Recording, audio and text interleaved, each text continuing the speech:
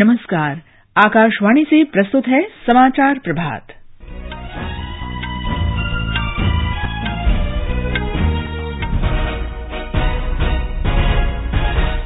सरकार ने जम्मू कश्मीर के श्रीनगर और अन्य कुछ जिलों में धारा 144 के अंतर्गत निषेधाज्ञा लागू की। प्रधानमंत्री नरेंद्र मोदी ने भाजपा सांसदों से लोगों के कल्याण के लिए काम करने को कहा। उन्नाव दुष्कर्म मामले के आरोपी कुलदीप सिंह सेंगर को आज दिल्ली की एक अदालत में पेश किया जाएगा। एम्स और सफदरजंग अस्पताल के रेजिडेंट डॉक्टरों ने हड़ताल वापस ली और भारत ने वेस्टइंडीज को दूसरे 2020 क्रिकेट मैच में हराकर 3 मैचों की श्रृंखला अपने नाम की।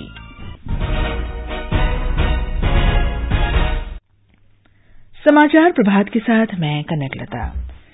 सरकार ने जम्मू कश्मीर के श्रीनगर और कुछ अन्य जिलों में कल आधी रात से धारा 144 के अंतर्गत निषेधाज्ञा लागू कर दी है। एक आदेश के अनुसार श्रीनगर जिले में लोगों की आवाजाही पर रोक रहेगी और शैक्षिक संस्थान बंद रहेंगे। जहां कहीं भी जरूरी होगा, आवश्यक सेवाओं से जुड़े कर्मचारियों और अधिकारियों के पहचान पत्रों को ही उनकी आवाजाही का अनुमति पत्र माना जाएगा। किसी भी प्रकार की जनसभा या रैली करने पर पूर्ण प्रतिबंध लगा दिया गया है। जम्मू, किश्तवाड़, रियासी, डोडा और उधमपुर जिलों में भी आज स्कूल और कॉलेज बंद रहेंगे। प्रशासन ने किश्तवाड़, राजौरी और रामबन जिले के बनिहाल क्षेत्र में भी रात का कर्फ्यू लागू कर दिया है। श्रीनगर के अलावा जम्मू, रियासी और डोडा जिलों में भी प्रतिबंध लगाए गए हैं। प्रशासन ने राजौरी जिले में कल आधी रात से प्रतिबंध लगा दिया है। सभी शैक्षिक संस्थानों को बंद रखने का आदेश दिया गया है। जम्मू विश्वविद्यालय बंद रहेगा और आज होने वाली सभी परीक्षाएं स्थगित कर दी गई हैं। कश्मीर घाटी में विभिन्न शैक्षिक संस्थानों ने सभी विद्यार्थियों से छात्रावास खाली करने को कहा है। कश्मीर घाटी में मोबाइल इंटरनेट सेवा पर रोक लगा दी गई है। पुलिस अधिकारियों और जिलाधीशों को सैटेलाइट फोन दिए जा रहे हैं। राज्यपाल सत्यपाल मलिक ने कल देर रात राज्य के मुख्य सचिव बीवीआर सुब्रमण्यम और पुलिस महानिरीक्षक दिलबाग सिंह के साथ एक बैठक की। दिल्ली में गृहमंत्री अमित शाह ने कल शीर्ष सुरक्षा अधिकारियों के साथ बैठक की और राज्य की मौजूदा स्थिति पर विचार विमर्श किया। बैठक में राष्ट्रीय सुरक्षा सलाहकार अजित डोभाल, केंद्रीय गृह सचिव राजीव गाबा और अन्य वरिष्ठ अधिकारी उपस्थित थे। एयर इंडिया ने श्रीनगर से दिल्ली के बीच उड़ानों का अधिकतम किराया और घटाकर 7,000 रुपये से कम कर दिया है। शुक्रवार को सरकारी सुरक्षा परामर्श के बाद एयर इंडिया ने कश्मीर छोड़ने वाले अमरनाथ यात्रियों और पर्यटकों की सुविधा के लिए ये कटौती की है। किराए पर यह सीमा 15 अगस्त तक लागू रहेगी। दिल्ली के तिहाड़ जेल के महानिदेशक संदीप गोयल ने कहा है कि कश्मीरी अलगाववादी नेता यासिन मलिक पूरी तरह स्वस्थ है और उसके स्वास्थ्य को लेकर चिंता की कोई बात नहीं है। उन्होंने बताया कि मलिक के स्वास्थ्य के बारे में सभी अफवाहें पूरी तरह झूठी हैं। यासिन मलिक आतंकवाद को आर्थिक मदद देने के मामले में तिहाड़ जेल में बंद है। प्रधानमंत्री नरेंद्र मोदी ने भारतीय जनता पार्टी के सांसदों से कहा है कि वे सभी लोगों के कल्याण के लिए काम करने की नीति अपनाएं। पार्टी सांसदों के लिए नई दिल्ली में आयोजित 2 दिन की कार्यशाला के समापन सत्र में प्रधानमंत्री ने सांसदों से कहा कि वे पार्टी को वोट न देने वाले लोगों के प्रति नकारात्मक सोच से बचें और रचनात्मक मानसिकता से काम करें। संसदीय कार्य मंत्री प्रहलाद जोशी ने बताया कि प्रधानमंत्री ने सदस्यों को अच्छा व्यवहार करने की सलाह दी। उन्होंने टीम स्पिरिट के बारे में कहा है, टीम स्पिरिट के साथ कैसे चलना और राजनीति में नेगेटिविटी थिंकिंग ये नहीं रहना चाहिए, पॉजिटिविटी लेके रहना चाहिए।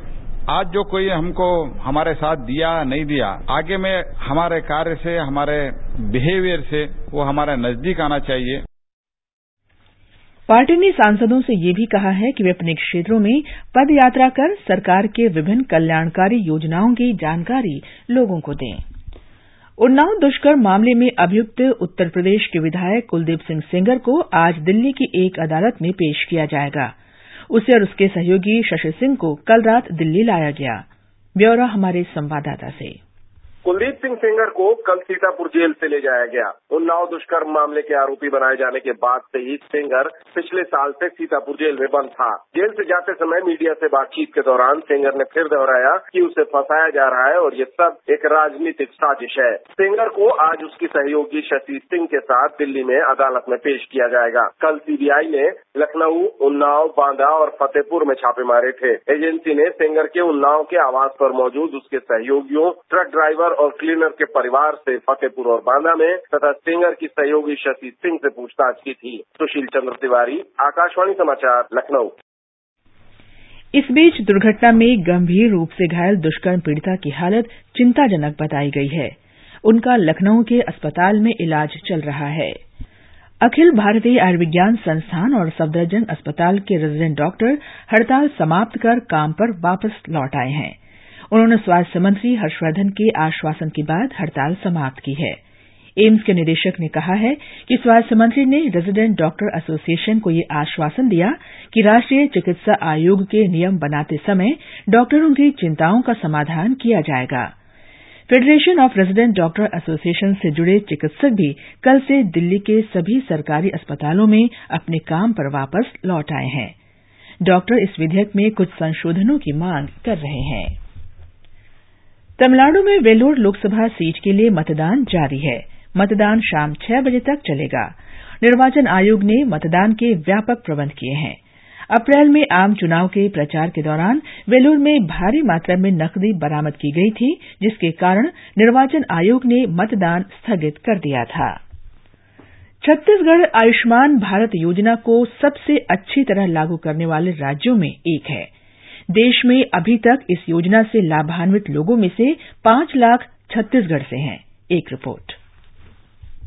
बीते साल 14 अप्रैल को प्रधानमंत्री नरेंद्र मोदी ने छत्तीसगढ़ के माओवाद प्रभावित बीजापुर जिले के जांगला गांव में आयुष्मान भारत योजना के एक घटक के रूप में देश के पहले हेल्थ और वेलनेस सेंटर का शुभारंभ किया था। आयुष्मान भारत योजना शुरू होने के बाद से लेकर अब तक छत्तीसगढ़ में 5 लाख से अधिक लोगों ने इस योजना के अंतर्गत अपना इलाज करवाया है। इस योजना के तहत लाभ उठाने वाले लोगों की यदि बात करें तो छत्तीसगढ़ राज्य का प्रदर्शन अब तक काफी अच्छा रहा है। विकल्प शुक्ला, आकाशवाणी समाचार, रायपुर। मध्य प्रदेश में वाणिज्यिक कर विभाग ने विभिन्न संस्थाओं में हो रही जीएसटी की चोरी के कई मामलों पर बड़ी कार्रवाई की है। हमारे संवाददाता ने बताया है कि इस दौरान 1150 करोड़ रुपए के फर्जी लेनदेन के मामले भी उजागर हुए हैं। वाणिज्यिक कर विभाग से मिली जानकारी के अनुसार मध्य प्रदेश में 29 से 31 जुलाई के बीच विभिन्न शहरों में कुल 680 संदिग्ध व्यवसायियों के परिसरों की जांच की गई थी। इस जांच में 285 व्यवसायी फर्जी पाए गए। प्राथमिक तौर पर इनमें 183 करोड़ की कर चोरी का पता चला है। इन सभी मामलों में विभाग द्वारा पंजीयन रद्द करने सहित अन्य वैधानिक कार्रवाई की जा रही है। विभाग ने भोपाल में एक टैक्स रिसर्च एनालिसिस विंग का गठन भी किया है। वाणिज्यिक कर विभाग के प्रमुख सचिव मनु श्रीवास्तव ने बताया कि जीएसटी के अंतर्गत करदाताओं को दी गई ऑनलाइन सुविधा का दुरुपयोग करते हुए कुछ व्यक्तियों ने ऑनलाइन पंजीयन कर लिया है। ऐसे व्यक्तियों का कोई व्यवसाय नहीं है, फिर भी वे फर्जी बिल जारी कर व्यापारियों को इनपुट टैक्स क्रेडिट का लाभ दे रहे हैं। संजीव शर्मा, आकाशवाणी समाचार, भोपाल। दक्षिणी गुजरात के कई जिलों में हो रही भारी बारिश और बांधों के क्षमता से अधिक भर जाने के कारण जनजीवन प्रभावित हुआ है। मौसम विभाग ने अगले 2 दिन में भारी बारिश की चेतावनी जारी की है। एक रिपोर्ट। कल शाम तक बाढ़ प्रभावित क्षेत्रों से करीब 12,000 लोगों को सुरक्षित स्थानों पर पहुंचाया गया। जिला प्रशासन द्वारा इन प्रभावित लोगों के लिए फूड पैकेट का इंतजाम किया गया है। भरूच, सूरत, तापी और दमन के निचाई वाले क्षेत्र भी बाढ़ से प्रभावित है। गणदेवी तालुका के मेहंदपुर गांव से कल वायुसेना के हेलीकॉप्टर द्वारा 29 लोगों को एयरलिफ्ट किया गया। भरूच, सूरत और वडोदरा सेक्शन में भारी जलभराव के चलते कल अहमदाबाद मुंबई के बीच 25 ट्रेन रद्द कर दी गई। योगेश पंड्या, आकाशवाणी समाचार, अहमदाबाद। मुंबई और उसके उपनगरों में कल शाम से वर्षा में कमी आने से कुछ राहत मिली है, परंतु आकाश में घने बादल छाए हुए हैं। सामान्य जीवन अभी तक अस्त व्यस्त है। रेलवे लाइनों पर पानी भरा होने से लोकल रेलगाड़ियां देरी से चल रही हैं। मुंबई में अभी स्कूल और कॉलेज बंद हैं। कर्नाटक के मुख्यमंत्री बीएस येडियुरप्पा आज राज्य के बाढ़ प्रभावित क्षेत्रों का विमान से सर्वेक्षण करेंगे। उन्होंने कल जिलाधिकारियों को युद्धस्तर पर राहत और बचाव कार्य चलाने के निर्देश दिए। मुख्यमंत्री आज शाम दिल्ली जाएंगे और केंद्र सरकार तथा राज्य के सांसदों से आपदा राहत सहायता की जरूरत पर बात करेंगे। मौसम विभाग के अनुसार कृष्णा नदी से लगे जलग्रहण क्षेत्रों में अगले 5 दिन तक भारी वर्षा जारी रहेगी। तेलंगाना के महबूबनगर जिले में कल शाम एक सड़क दुर्घटना में 7 महिलाओं सहित 13 लोगों की मौत हो गई और 5 अन्य घायल हो गए। पुलिस ने बताया है कि ये दुर्घटना कोट्टापल्ली गांव में हुई, जब तेज गति से जा रहा एक ट्रक क्षमता से अधिक सवारियों से भरे एक तिपहिया से टकरा गया। अमेरिका के लाउडरहिल में दूसरे T20 क्रिकेट मैच में कल भारत ने वेस्टइंडीज को डकवर्थ लुईस नियम के तहत 22 रन से हरा दिया। भारत ने 3 मैच की श्रृंखला में 2-0 की अजेय बढ़त बना ली है। एक रिपोर्ट। रोहित शर्मा के 67 और कप्तान विराट कोहली के 28 रन की बदौलत भारतीय टीम ने 167 रन बनाए थे। रोहित ने इस पारी में 3 छक्के लगाने के साथ ही क्रिस गेल को पीछे छोड़ते हुए T20 क्रिकेट में सर्वाधिक 160 छक्के लगाने का रिकॉर्ड अपने नाम कर लिया। Man of the match Krunal Pandya ने नाबाद 20 रन बनाए और 2 विकेट लिए। जवाब में बारिश के कारण मैच रोके जाने तक वेस्टइंडीज ने 16वें ओवर में 4 विकेट पर 98 रन बना लिए थे। श्रृंखला का आखिरी मैच कल खेला जाएगा। समाचार कक्ष से शशांक कुमार। आकाशवाणी के समाचार सेवा प्रभाग से आज प्रसारित होने वाले साप्ताहिक कार्यक्रम पब्लिक स्पीक का विषय है सुरक्षित महिलाएं सशक्त राष्ट्र। ये कार्यक्रम FM गोल्ड चैनल और अतिरिक्त मीटरों पर रात 9:30 बजे से प्रसारित किया जाएगा। श्रोता 1800-115767 और 0112331444 पर फोन कर स्टूडियो में मौजूद विशेषज्ञों से सवाल पूछ सकते हैं। ये समाचार हमारी वेबसाइट newsonair.com पर भी उपलब्ध हैं। और अब आज के समाचार पत्रों की सुर्खियों के साथ हैं विशाल शर्मा। धन्यवाद कनक।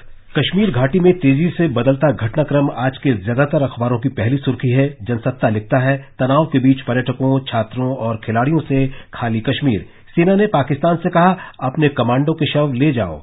नवभारत टाइम्स में लिखता है, सावधान, घाटी में आ जा सकता है नया मोड़। आज केंद्रीय कैबिनेट में कश्मीर पर बड़े फैसले मुमकिन। संसद में दे सकती है सरकार बयान।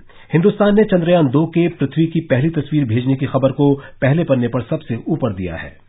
और अंत में मुख्य समाचार एक बार फिर।